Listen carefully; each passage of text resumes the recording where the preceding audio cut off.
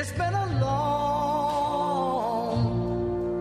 long time coming, but I know a change gonna come. Oh, yes, it will. It's been too hard living, but I'm afraid to die. Good afternoon. You've got Living Writers. I'm Tia Hetzel. Today on the program, Stephen M. Ward joins me in the studio. Stephen, welcome.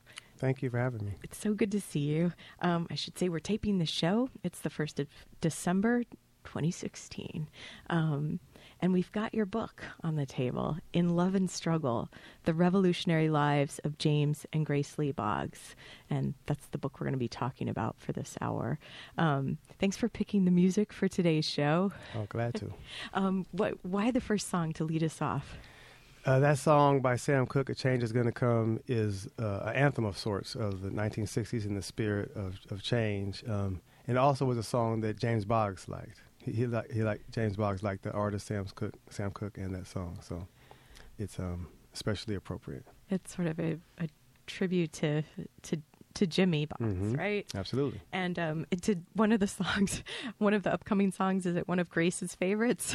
Well, Grace and Jimmy both liked one of the songs as well. The next song coming up. And we'll hear it. Yes, we will. We'll hear it soon. Yes. Okay, so stay tuned, everybody.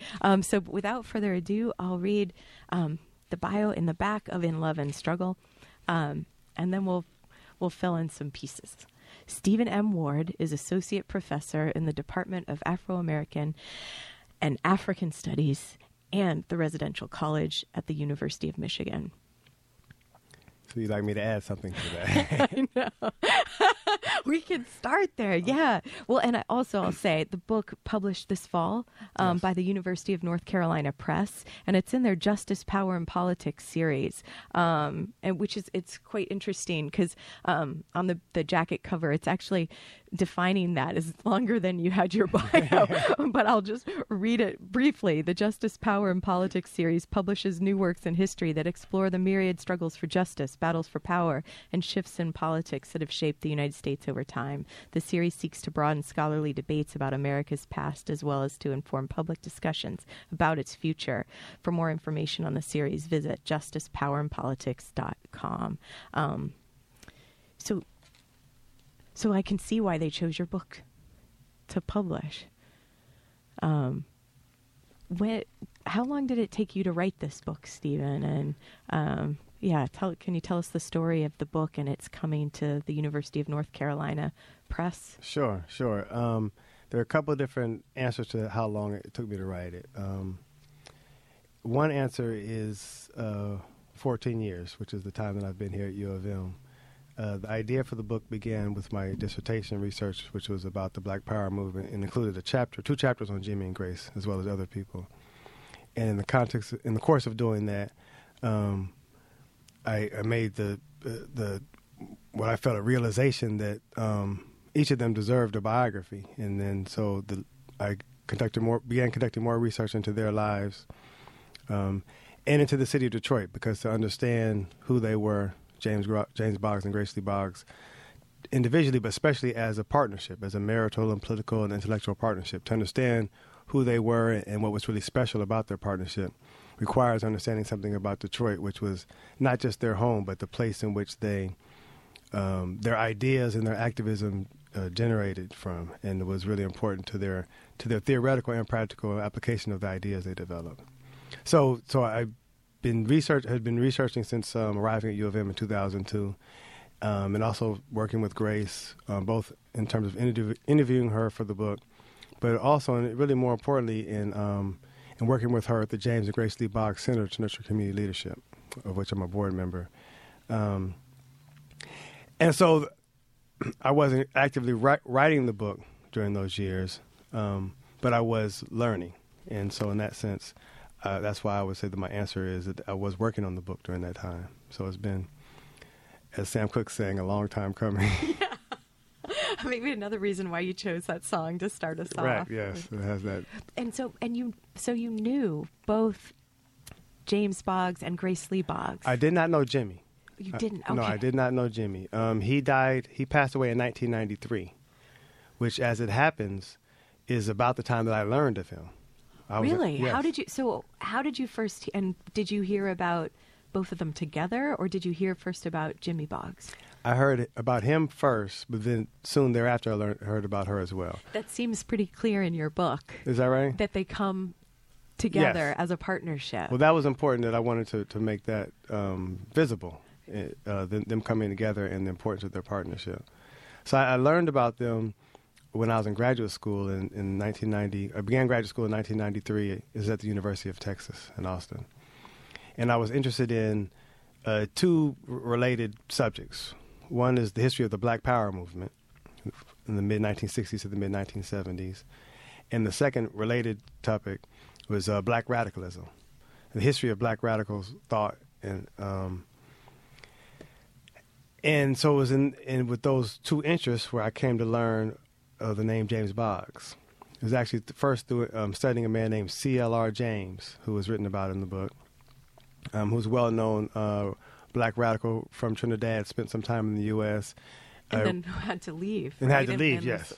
Did he then stay in England? Yes, he had to leave the country in Yeah. 1953 and went to England and stayed there for several years, and then Trinidad. So the years in which C.L.R. James spent in the United States from 1938 to 53, Grace worked with him through almost all of those years. So he passed away himself, C.L.R. James, in 1989, I believe. In the years after that, a lot of attention was paid to him and his writing. His most famous book is The Black Jacobins, the history of Toussaint Louverture and the Haitian Revolution, which he wrote in 1938. I was studying C.L.R. James in the early 90s, and it was in that context that I came across the name James Boggs. One piece in particular mentioned how for some of the young Detroit radicals in Detroit, black radicals, C.L.R. James was something of an interesting figure to them, but James Boggs was more appealing to them. And so that piqued my interest in learning about him, and then I started reading his writing and along with that learning about Grace. So this all happened in 1993-94, so I didn't know it at the time. This is the time that James Boggs passed, but that's when I was learning about him and becoming very interested in him and Grace. And so interesting that you say that the C.R.L. James, like he was the one that at that time you thought he was the big figure. Yes, and he still is a big figure. Yeah, he still is, yeah. But for my intellectual evolution and for the development of this book, C.L.R. James is a starting point, but then going in much different directions. And as people will see in the book, C.L.R. James figures in there, including Grace and Jimmy's break with C.L.R. James in the early 1960s. They were part of organization together, so that they're split organizationally and politically and ideologically. Correspondence. Yes, the organization and the newspaper they published, titled Correspondence, was the basis. First, they were in the Johnson Forest Tendency together. Grace and CLR. CLR co-founded this small Marxist organization that evolved into the group Correspondence, which you mentioned in the publication of the same title. And then, yes, Jimmy and Grace in 1961, 62, and then finally by 1963 had split with CLR. And so what was it about, like, because you said you were interested because people, like young Detroit radicals, found Jimmy Boggs perhaps more critical to what was happening in their own, what they were experiencing in their own, I don't know, for James Boggs and Grace Lee Boggs, it seems like philosophy was always like the same as experience, one and the same. Maybe we can talk about that some. But what was Jimmy Boggs doing that also engaged you, as well as appealed to people in the time too? So I'll give the exact title of the article I was referring to. It was titled "Young Detroit Radicals." And the author is Dan Georgakis, who's the co-author with Marvin Serkin of a book called Detroit, I Do Mind Dying, which is about the history of the League of Revolutionary Black Workers, which is an organization led by people like General Baker and other black radicals and labor activists in Detroit in the late 60s, early 70s. So this was an essay in a book, a collection of essays about C.L.R. James. So that's where I saw that. And the piece was saying that Jimmy Boggs, his experience as an auto worker, and his analysis of capitalism and of the auto industry and of the black struggle had some appeal to these young Detroit black radicals. So part of his appeal, and they differed ideologically. So some of Jimmy's analysis of the labor movement, where it was going in the late 60s, early 70s, differed from General Baker and others who were in this group, the League of Revolutionary Black Workers. But still, the article was making the point that Jimmy's experience and his type of analysis was among those intellectual influences on these young radicals. For me, reading Jimmy Boggs in the context of the 1990s and in graduate school. Did you read his, was it The Notebook? Yes. Yes. Okay. So the first thing that I believe that I read, well, one of the first things I read from James Boggs was his first book, published in 1963, titled The American Revolution, pages from a Negro worker's notebook. So the title was The American Revolution. The subtitle was Pages from a Negro Worker's Notebook. And that was published in the spring of 1963. It's a slim book, first published as an extended issue of the Journal Monthly Review. And so that was one of the early things that I read by Jimmy, in which he made an analysis of the labor movement and of the rising black movement, the civil rights movement, and made the argument that with automation, with this technological change that was taking place in American industry, that we were coming into a new era in which, for the first time in human history, perhaps, we had demonstrably the capacity to make, for the productive capacity to meet all of human needs. So even in 1963, that's when he actually even started thinking about that. He more fully articulates it in 1974 with him and Grace, their co-authored book, Revolution and Evolution in the 20th Century. All the way back in 63. But that book in 74 and the argument they made forcefully there has its roots in their ideas, which he put forward in 63, yes. Because in that notebook, like in that book, it feels like he's a prophet in a way, because he's talking about how automation and what he's seen, the very early stages of it, is going to no one's going to have, people won't have jobs. There won't be this way of life that we've been, because he's been involved in unions from the very beginning at Chrysler, right? Absolutely. And so he began working in the auto plant in Chrysler in 1940. So just after the really massive and a transformative wave of the industrial unionism and the CIO from the mid-1930s and the second half of the 30s. So he came in meeting people who had been involved in those struggles and coming in with this wave of the possibilities of the transformative capacity of the labor movement. And over the next couple of decades, he sees that wane, in part because of what he identifies and others as American workers not extending or carrying forward that sense of transforming the system that was there in the 30s, but also because, precisely as you said, because of his analysis of automation. And he was saying that automation is eliminating many job classifications, a number of jobs, the basis upon this mass employment. But also, it's not only doing that, he was saying, but it also means that we have, as a society, if we choose to, the capacity where we don't all need to work. And that's what he was saying was unique in human history, where we don't all have society, at least American society, did not require that everyone work for us all to have bread to eat, clothing, and so forth. And that's the key part, isn't it? For us all to have bread, clothing, shelter. Like, it could be some type of utopia. And that would not have been that wasn't the phrasing he uses, utopia. That's true. Yeah. But you're right. He was saying that we can see, if we would see differently, we can see that we can organize society in ways where we don't see that having a job, is a requirement of everyone, because we are able to produce that which we need. And so you can move to dialectical humanism, dialectical materialism. Exactly. Maybe we can talk about that in the next quarter. Okay, let's do that. We'll take a short break. Today on the program, Stephen M. Ward is here. His book, In Love and Struggle, The Revolutionary Lives of James and Grace Lee Boggs, out this fall with the University of North Carolina Press. I'm T. Hetzel. We've got the Liz Behind the Glass. We'll be back.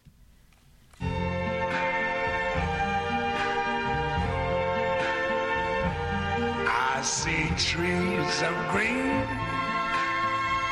red roses too. I see them bloom for me and you. And I think to myself, what a wonderful world.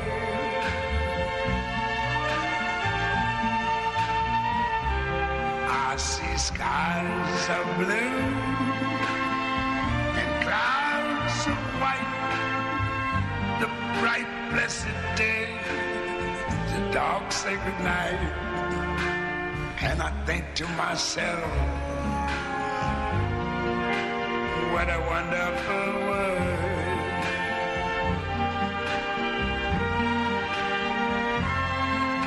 The colors of the rainbow, so pretty in the sky, are also on the faces of people going by.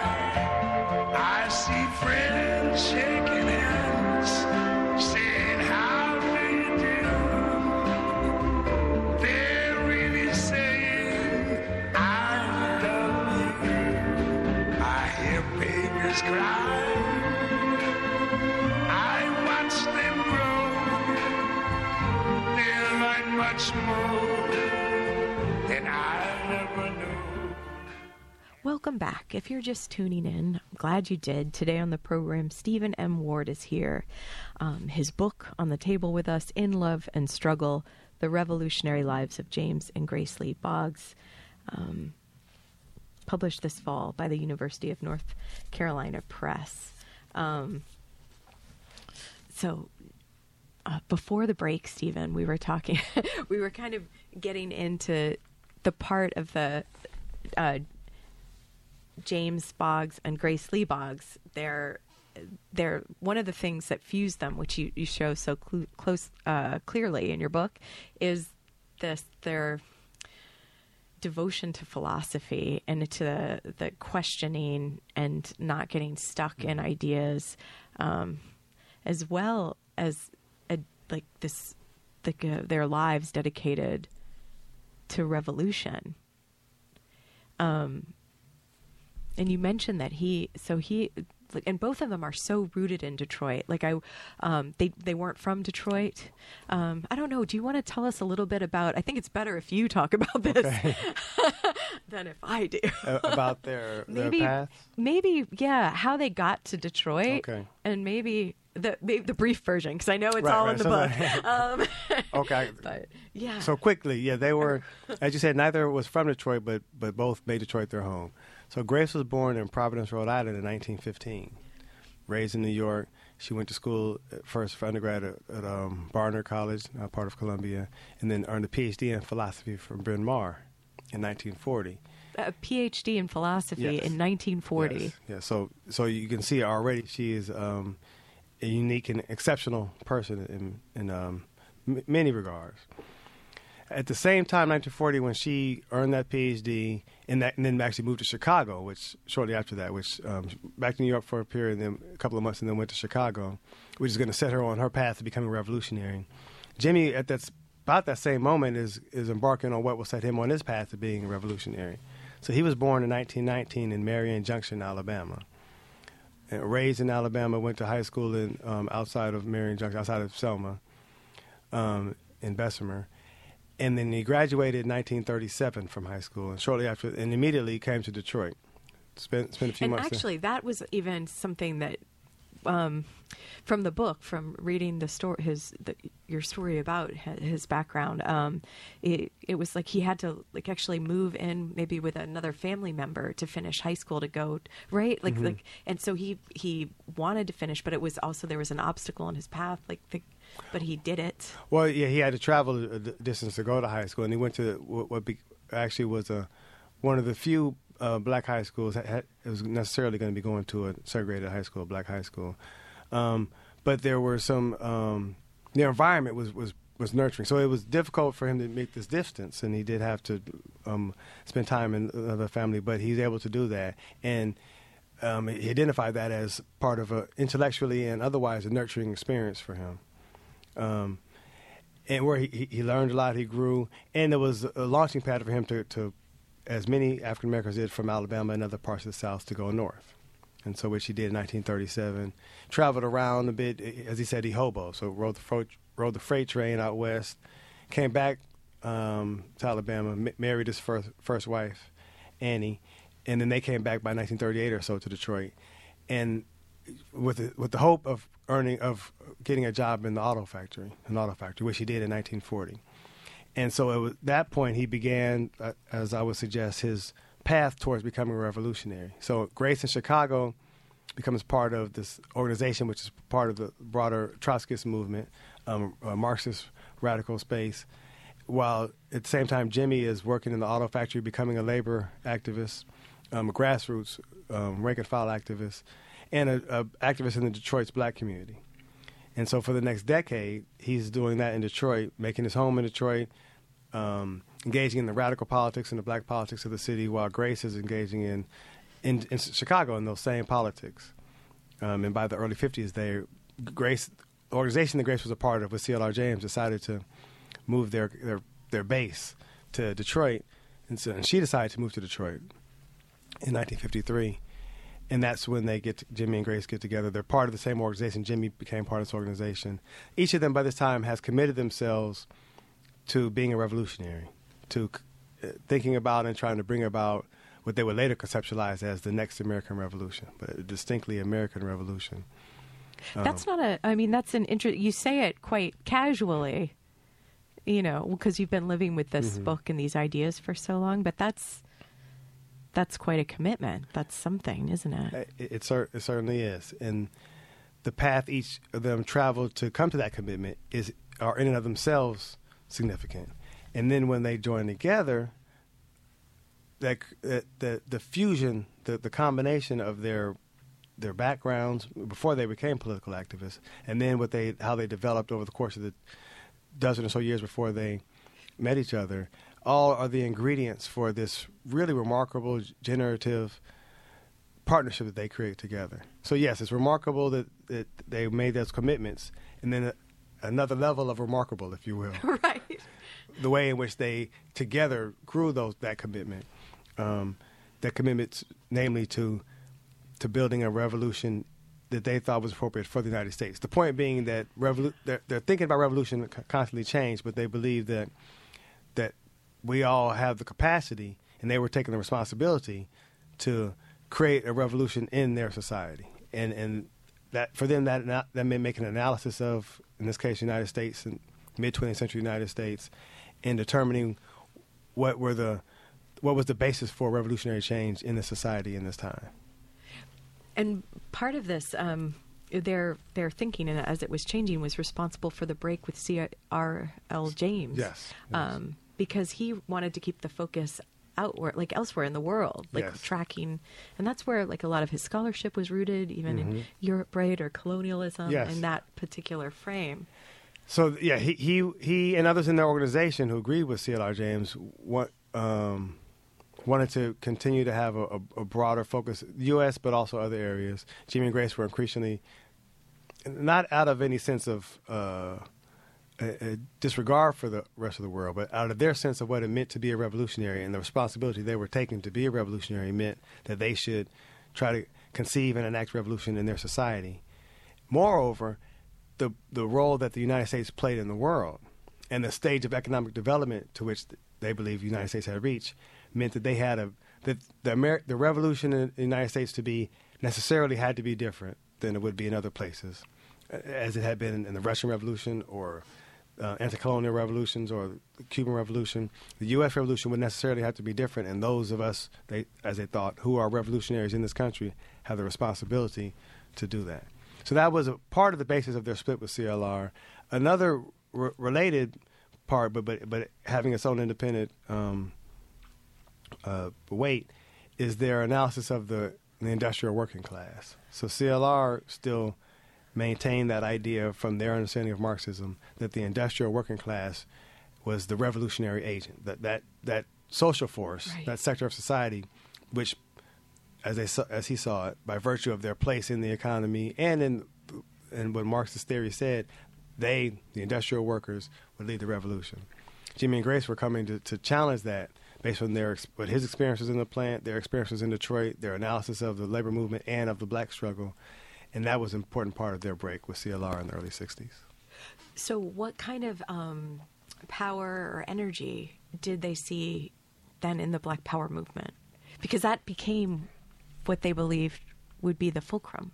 for the revolution. Absolutely, yes, for that period. So, again, I want to make sure I'm saying it clearly that they were from the early 40s to the rest of their lives. Jimmy passed in 93, Grace passed this last year in 2015. They were self-consciously revolutionaries, or the word they often use, Jimmy in particular, revolutionist, which to them meant that they developed revolutionary theory, that they use that theory to inform their practice.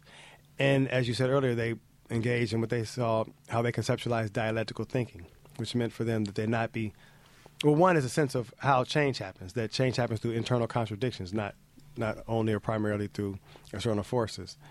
And that it was necessary for a revolutionist to be mindful of that and to recognize the contradictions and to not be stuck in ideas. The idea being that as internal contradictions evolve, the new realities are created. As social movements evolve and make changes, the new social realities are created. And their job as revolutionists was to recognize this and to recognize the need for ideas and theory that could speak to these new realities. That sounds like, when you say it, it sounds like, oh, of course, Stephen. Of course. But the thing is, when you're actually living it, as people are, and you become as determined and devoted, and your life are these ideas in some ways. Some revolutionaries or some people or some public civil servants or whatever it is, they're not maybe able to change because you've invested so much. And how can what you believe be wrong or what you've been working towards? Right. And that is precisely how they saw it's a challenge. I mean, they saw that as happening and believed that what they should do and others who would be revolutionaries should do is to not, again, be stuck in those old ideas. And so you asked about the Black Power movement. So when Jimmy and Grace broke with CLR in the early 60s, when Jimmy wrote the American Revolution, when they were making this analysis of automation and of the black struggle, the Black Power movement had not emerged yet. It would emerge in the mid-1960s. But the framework and the groundwork, rather, for the Black Power movement was already in place. And so their analysis was that the black struggle, so we use the black struggle to incorporate civil rights and black power, was bringing forth questions which were not just about material gain, so there was that, but also material needs, but also about moral questions and about what type of society we were going to have in fundamental ways. And so they said, because of that, they could see the Black Power movement, the black struggle as having the potential to overcome the industrial working class as its agent of change in America at this point in the early mid-60s. So that would be where the energy, should be acknowledged. Yes. That it's no longer. And then and this grew as the Black Power movement emerged in the mid and late 1960s. And so they saw the energy coming from the Black Power movement as having the potential, not automatically so, but the potential to really transform society. And that brings me quickly to another part of my answer to your early question about what I read. One of the early pieces I read by James Boggs was an essay he wrote in 1969 titled The Myth and the Rationality of Black Capitalism. And that was that spoke to my budding interest in developing a critique of capitalism. In the very clear-eyed analysis he put in that piece, which was emerged out of debates that were happening in the late 60s about race and economics and the direction of the black struggle, powerfully drew me in to wanting to know more about him and Grace, their ideas, and where those ideas came from. I'll have to read that because I'm very interested to also know if his voice on the page is similar to the voice, like his speaking voice that you're able to hear on like some YouTube interviews or so. And you've probably maybe researched and had access to others. So maybe we could talk about that and talk about Grace in the next quarter. Let's do that. Okay. Today on Living Writers, Stephen M. Ward is here. His book, In Love and Struggle, The Revolutionary Lives of James and Grace Lee Boggs. We'll be back.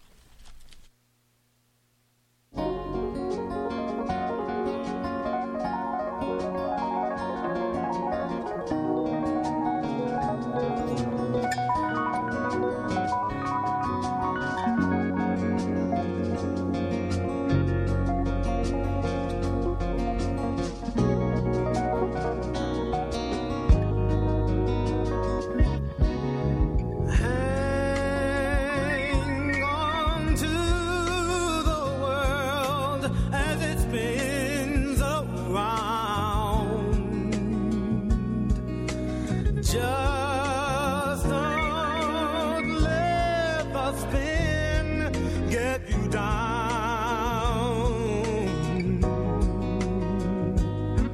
Things are moving fast.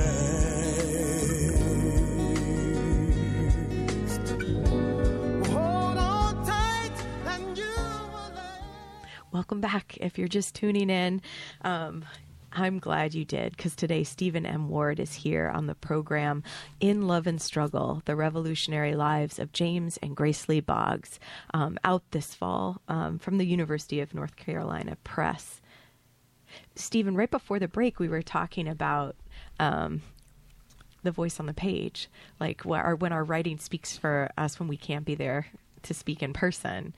And James Boggs was... it seems like an incredibly charismatic person, in person, dynamic. People were drawn to him, some warmth. So what was it like for you? Because you didn't meet him, Right. But these books changed how you thought, how you saw Right. the So, world. so I first encountered his voice, as you're suggesting, through his writings, and I found his voice to be clear and penetrating, in the sense of it was going to questions that I was asking, and also opening up new questions for me to ask. So I found his voice very appealing, nurturing in an intellectual sense. Well, because you could connect to it, but then it also then challenged you. Absolutely, I could connect to it in some ways. It spoke to the history that I wanted to study, and it challenged me to think differently about some things I was thinking about. For instance, the ideological development of the Black Power movement, and it also encouraged me to think about things I had not thought about. For instance, the importance of the way that technological change, such as automation, is part of how society changes, and how social movements can or should respond to that. So his voice, in the sense of reading, was really powerful for me personally, and intellectually. In terms of his actual voice, I never, as you referenced, I never heard myself, but I have heard recordings, and I was able to speak with many people who knew him. And one of the things that he said about his voice, his speaking voice, that Grace said and others said, is that he never let go of his Alabamese. In other words, his strong Alabama accent. And which... Because you know that the documentary on Grace Lee Yes. Boggs, The Evolution of an American Revolutionary, Yes. right? Mm-hmm. They subtitle Jimmy. Yes, they do. And then I was like, oh, okay, it is helping. Thanks. Because at first I was like, Yes. that's odd. That's a very good illustration of it. So the documentary you're referring to was done by a woman named Grace Lee, no relation to Grace Lee Boggs, and her colleagues. And they did a great job of showing Grace's own evolution, and Jimmy as a part of that. So yes, they made the decision to subtitle his voice. And then they're showing, letting us hear, and showing how for one thing, that's one place where we see how Grace and Jimmy were very different people, which we can come back to. I think it's important that we can come back to that. But also his speaking voice. So you described him as charismatic, which I think to a point is accurate. But another way you describe him is even more accurate, which is warm. So, in my getting to know Grace and my research into Grace and Jimmy, which is how the only way I had to know about Jimmy's voice was that in his manner of engagement, intellectually, politically, personally, was that people described him as warm, as a very warm, caring person. And so in terms of he wasn't charismatic in the traditional or maybe standard sense of a charismatic speaker who gets up in front of the crowd and riles everyone up. I mean, he could do that to some extent, but that was not his main strength or his main activity. But that warmth, that interaction with people was something that people who knew him spoke much about. In addition to his Alabamese, in addition to his thick accent, he didn't always speak using standard English. He would speak with people would say a Southern dialect or broken English, Black English, various characterizations, subject verb misagreement, and the contorting of words, let's say. Stubbornly so, in a way, like where he was yes. like, it's identity. Yes. And yes. I don't need to give it up. Yes. Like, why do I need to take on your identity? Yes. Yes. Right? I guess that's what I was thinking while reading the book. That's certainly part of it. I think that probably evolved over some time to the point where many people who know him later in life, that was very clearly there. So after decades of him speaking, using his accent and not relinquishing it. He came to say, just as you said, this is who I am and how I speak. You should learn to understand me. And so that is another element of his voice, which I came to learn through the research. And so research, when I say research, I mean in the traditional historical research of archives, but not only that. I mean, talking with people, formal interviews, but also just talking to people, getting to know people, and learning about things that Jimmy and Grace did or were involved in through these relationships I developed with people. And so that is particularly the case with Grace herself. Jimmy, I did not have a chance to know. Grace, I did have a chance to know. I met Grace around 1999 when I first began doing this research on them. I had been reading about them for several years, but when I was actually seriously researching them, I met her and came to Detroit, interviewed her. What was that like to have been, she was such a part of your research for exciting. Several years, and then you're going to meet the real person? It was exciting, but even more so, it was a word which I'm using a lot in talking about them, generative. So in other words, the way that she entertained someone who contacts her for interview was not just to schedule the time, sit down and talk, but when you come to interview Grace, she's going to give you something. She's going to ask you some questions about yourself, what you're doing. She's going to give you something to read. She's going to ask you, what are you thinking about these days, about whatever's happening in the world. She's going to ask you about what are you doing in your community. And so there's an interaction there, which is exciting, but also it's generative in the sense that it creates a new space for us to interact. And it creates something for me beyond just the goal of getting information as part of this research. Definitely person to person, not Yes. you going to learn from Absolutely. the giver of this type of knowledge. As much as I did learn from her, that is not the whole of the interaction. So that's why the word, I want to be cautious in using the word research, because there is that standard research, but there was much more involved. It sounds more human. It's more human, and it's more creative, I think. It's more intellectually creative. So I met her around 1999, 2000, and then I came to U of M in 2002, and having already met her and continued to develop that relationship. And actually soon thereafter, I joined the board of the James and Grace Lee Boggs Center to Nurture Community Leadership. And I'm still a board member, which was created in 1994-95 after Jimmy's passing, which created this new organization and ended up being the base for Grace's continued political activity through much of the rest of her life. And it's a community center, but Yes. is it also a school, or is the school separate? The school is separate. Okay. So there are two separate entities which, of course, have a relationship to each other. The first is what we just mentioned, the James and Grace Lee Boggs Center to Nurture Community Leadership, founded in 1995. Started in 94, formally founded in 1995. The school was opened just a few years ago. The James and Grace Lee Boggs School, opened by some educators who had been closely associated with and worked with Grace and other people part of the Boggs Center. Julia Putnam, Amanda Rossman, two of the main people involved. Marticel Teachworthy as well. And so they were working for several years to create a school, and then asked Grace if they could name the school after Grace and Jimmy. And if I have the story correct, Grace agreed after some conversation to clarify why it is they wanted to name the school after her and Jimmy, and what it is they plan to do with the school. Amanda, I should say, I'm sorry, Julia is the principal of the school. Julia was also one of the first, perhaps the first, volunteers in an organization that Grace and Jimmy founded, along with others, in 1992, called Detroit Summer. Well, it was a program in 1992. It subsequently became an organization and a collective. So as a high school student, Julia was part of Detroit Summer, met Jimmy and Grace then, so knew Jimmy for about a year and knew Grace well beyond that. So, but it seems like then they're changing young people's lives by their presence in the community and what they're, I don't know, inviting young people in to be a part of, even like Detroit. At the school? Yeah, or I guess the Detroit Summer. Absolutely. So that made a change so that then Julia becomes maybe absolutely fueled by Yes, you're exactly right. So the way I just explain what those two things are, the Boggs Center and the Boggs School, left out a whole lot of important history and relationships, and which your comment speaks to. So absolutely, Julia, and she has written about this and speaks about it. Can obviously do much fuller explanation of this, but Julia was nurtured by that relationship, where Jimmy and Grace, yes, as you said, they created an organization with a program, Detroit Summer, which was designed to bring in young people, high school age, giving them a space where they could contribute to their communities on the idea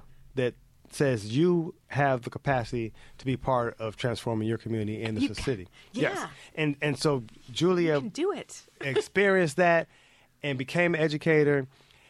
And so, yes, that nurturing, that relationship, those set of relationships, and there are many other people involved with who she had relationships, other activists and thinkers, is part of that which created the Boggs School. I'll mention briefly that part of, materially or concretely, Julia and Amanda and others were part of conversations which met at the Boggs Center over several years about the concept of education. Excuse me. About envisioning a new, reimagining what education could be. And it was out of those conversations, in large part, that they founded the school. So there are several steps along the way between Detroit Summer and the founding of the school. So conversations at the Boggs Center, so a place where community can gather and then are somehow... not invited doesn't sound like the right word, like to have conversations, like somehow... and not compelled sounds too forced, Well, but with the opportunities, the opportunity to create, to share, and to work with people and to create, and to develop ideas. It's very much about developing ideas. So yes, the conversations at the Boggs Center, which grew out of, in part, Grace's engagement with ideas about education, which go back to the 1960s, even when she was a substitute teacher in Detroit Public Schools, and she wrote many pieces about education. Talking about Grace, she was part of the community control of schools movement among Black Detroiters in the late 60s, early 70s.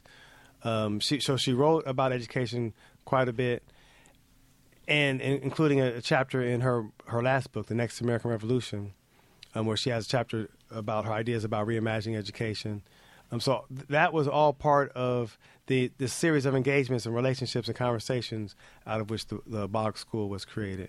And we should say that encourage people to learn about the Boggs School and its philosophy of place-based education and how they arrived at that idea of wanting to create a school in which the students were not – the purpose of education was not for students to learn – have a pathway out of their community, but rather to be active participants in transforming their community. right, and empowered to do so. Exactly. Yes. Even as kids, Yes. right? Like, Absolutely. don't overlook the little kids have agency. Right. They have agency. They have the capacity, and this was to get designed to give them the space to see that and to enact that.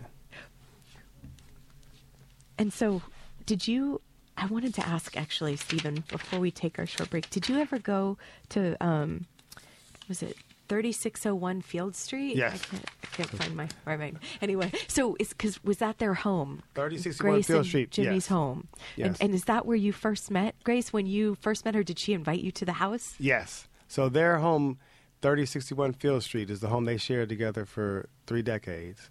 They moved there in 1962. They had been living elsewhere. This is on the east side of Detroit. They lived near there. They moved into that home in 62, spent the rest of their life there together, and Grace spent the rest of her life there after Jimmy passed. They lived on the downstairs flat of this 2-flat home. And the Boggs Center, which I mentioned earlier, which was created in 1995, exists on the upper floor of that home, 3061 Field Street. So Grace's home was there, and the Boggs Center was there and remains there now. So I've spent, many wonderful hours at the Boggs Center, at that address, 3061 Field Street, and including, yes, as you asked, that's where I first met her and first had a conversation with her. Let's take a short break, and when we come back, maybe maybe you'll tell us about some of those talks with Grace. Sure. Today on the program, Stephen M. Ward is here. His book, In Love and Struggle, The Revolutionary Lives of James and Grace Lee Boggs. I'm T. Hetzel. We'll be right back.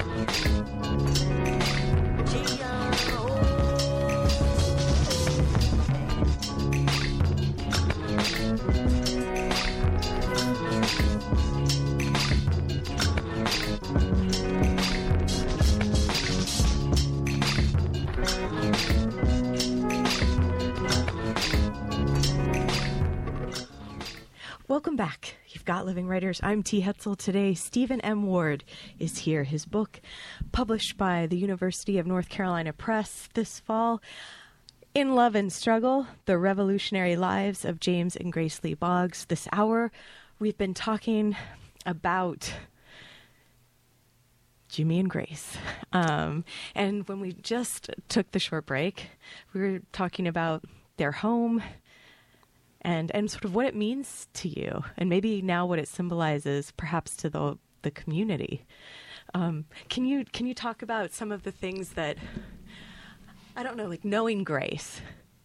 Because I got to see her when she came and spoke at Rackham. Okay. Was that for Detroit Movement?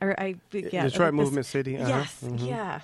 Which was an event we had shortly after, right around the time that the documentary we discussed earlier was released. And so they showed it, yeah, didn't they? We screened the documentary, screened had a conversation with Grace and Robin Kelly, the historian Robin Kelly, who now teaches at UCLA. Will be here. He will be here on campus next semester, by the way.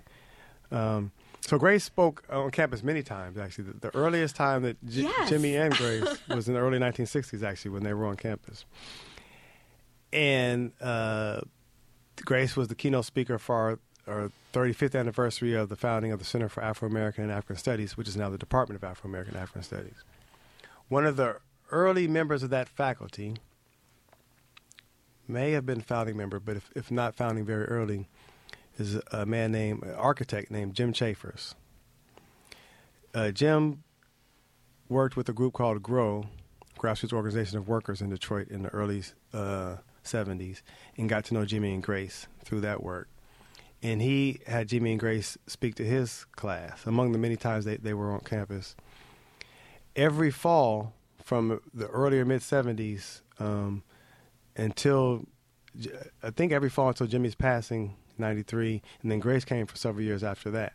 In fact, when I arrived at U of M in 2002, she was still speaking in Jim's class every year. Jim retired a few years ago. But that space that he created was generative for many students, including the founders of Avalon Bakery. I believe they were in that class. They heard Jimmy and Grace speak when they were U of M students. I believe it was in one of Jim's classes. Avalon Bakery is an important business institution in a small, local business in Detroit. So I mentioned those connections because these networks and these relationships are an important part of who Jimmy and Grace were and what they did, and perhaps most importantly, the impact and the legacies of what they and others around them, what they did. And all of that speaks to your question about 3061 Field Street and my interactions with Grace. Can you tell us about some of your memories of her, Stephen, that maybe didn't make it into the book, but definitely Sure. is there all the same in the writing of it? You said you're asking if they're all the same? No. It's like that. They're just like they're there somehow because of yes, the writing that they you are. actually made this book. Absolutely, yes, you're right. You're right. In a way, that's what I meant, but I Gotcha. sort of trailed off there. But yeah, what are some of your stories with Grace, Stephen? I don't know how many stories I have of myself with Grace. The first time I met her, or one of the first times, and it may have been the first time I met her, when I came to visit her, to interview her, she invited me to come and stay for a couple of nights. So I came and stayed upstairs. And the time I came, I think she scheduled it such that there would be other people here for me to meet. So for her, again, it was not just about, wow, this is a graduate student who wants to interview me. This was about introducing you to others and forming another link in the network of activists. Exactly. And thinkers. Without me conscious or aware of that at the time. But that was what she did. That's how she grew into being a very much a part of her, how she interacted with people. So I think a board meeting was happening at the Boggs Center. At that time, there were board members who were from out of state, or out of the city, other parts of the state, for people to come in. So I came during that weekend, was able to meet many people, interview some of them. So it's no coincidence you're a member of the board to this day. Well, yes, Right. but again, without me realizing at the time. Right. So, and I don't think that was Grace's vision per se, but Grace's practice led to that. Absolutely. So I got to meet other people who I had read about, for instance, in Grace's autobiography. So, your listeners who are familiar with Grace will probably know that she wrote an autobiography titled "Living for Change," published in 1998. And by the way, I should say that's an important part of my and many other people coming to know more about Grace. So I had already I learned about her and Jimmy in the early 90s, been reading their material. So when her book came out, it was really exciting and added more to both what I knew about her and wanted to know about her. So I'm coming to interview her in the aftermath, so to speak, or shortly after the release of that book and me reading it and really deciding that I wanted to do this research. So that's one story that she brought me. Her regular practice brought me. It was an early point in bringing me into these networks. Did you meet with her often, Stephen, or was it more like when you were with her, it was more you were doing something, and so it was part of something that was happening, or the latter? Well, both, but more so the latter. So, in my first couple of years here, I guess. Well, throughout, I joined the Boggs Center board shortly after I arrived here. So we were comrades in that sense. We were members of the same, because she was also on the board. I think officially she was the president of the board. So much of my interactions with her were in the context of doing activities of the Boggs Center board. I also was interviewing her. So what I was starting to say is in the first couple of years, I consciously interviewed her, set time to sit down and ask her questions, prepare questions. Did you tape it? Yes. And you have audio? Some audio, some video. Oh, okay. So several hours of those recordings. So I was doing those over a few years. At the same time, I was also seeing her at board meetings or just coming to her house to do other things with her. And in fact, as I described, I think a bit in the acknowledgments, or at least make reference to, she would take me places. So this is when she was still driving. So sometimes she would take me to places because she would know there would be people there who I could meet, who would be useful for me to meet, to talk to about her, about Jimmy in particular, or about the movement activities they had been engaged in the 60s or 70s or 80s. So I remember going with her, for instance, to a funeral. Bloom.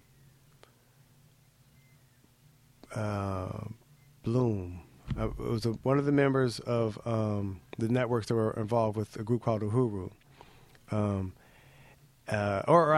with the Henry brothers, Milton and Richard Henry, and their organization GOAL. I'm sorry, GOAL is an acronym for a group called Group on Advanced Leadership, which Richard and Milton Henry and others founded in the early 1960s, a Detroit activist group that led to the Malcolm X Society and a few other groups, and eventually the Republic of New Africa in the late 60s. But at any rate, Grace had me take her to this gentleman's funeral. I was apprehensive of going to a funeral of a person I didn't know. But she, knowing the atmosphere that would be there and that there would be a lot of former activists and people in those networks, she had the foresight that it would be okay for me to attend, and it would be good for me to attend. And I should say this was not just because Grace was trying to help me to do my research, but I think Grace had a sense that if I'm going to do this work, if I'm going to write this book on her and Jimmy, if I'm going to be writing the history of the movements of which they were a part, that I had a responsibility to do it in a way where I was really engaging with people and not and moving beyond what standard historical practice might suggest. So these relationships, these networks, getting to know people, she thought almost as a matter of course was very important, and I learned that essentially from her. So that little anecdote is one example of that. Yeah. So when you went there, were you? Did you stay next to her? I sat next to her. Yes. And then when people were, did you stay with her as you walked around? I did. Just picturing Awkwardly you guys so. there. Awkwardly so. Yes. But it was less awkward than I anticipated.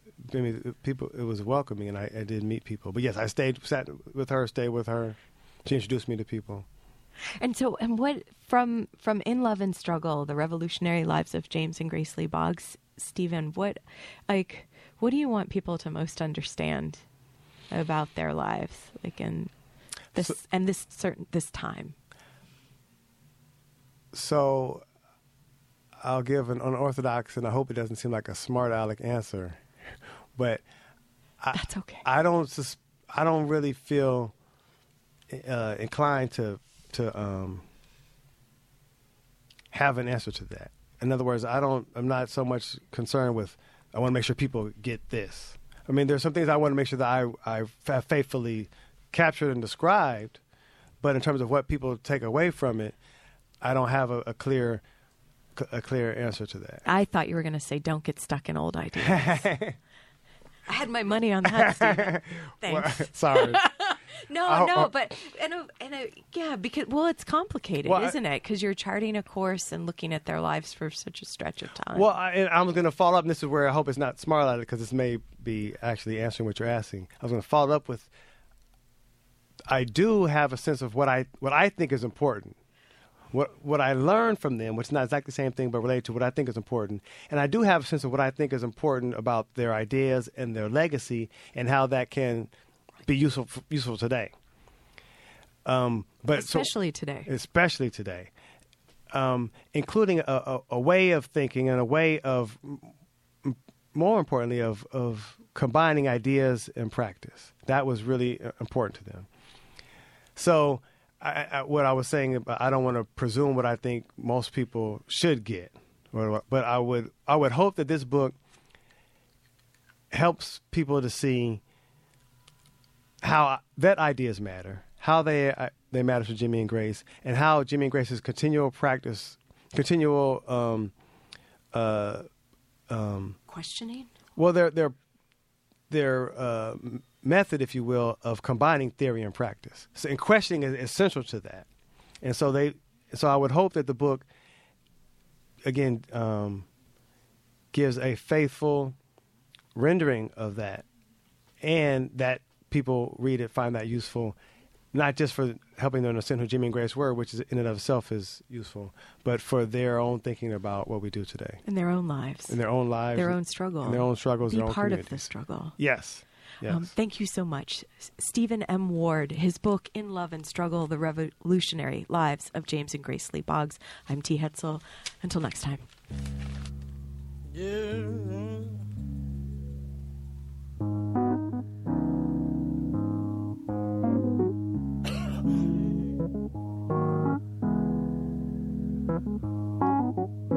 Lord, it's so hard living this life, a constant struggle each and This is WCBN FM Ann Arbor.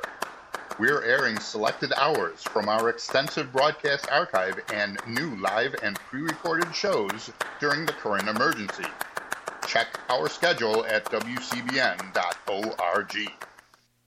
Oh, please say to me, you washed up in the can and stayed 6 feet away. You didn't wash your hands.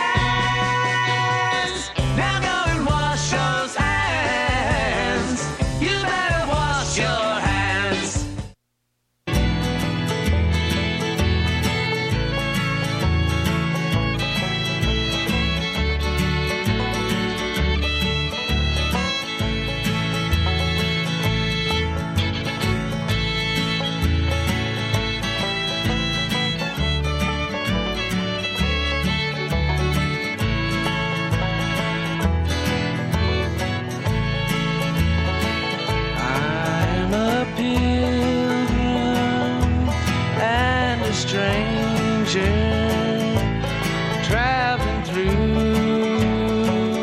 this wearisome land. I've got a home in that yonder city, good Lord, and it's not made by hand.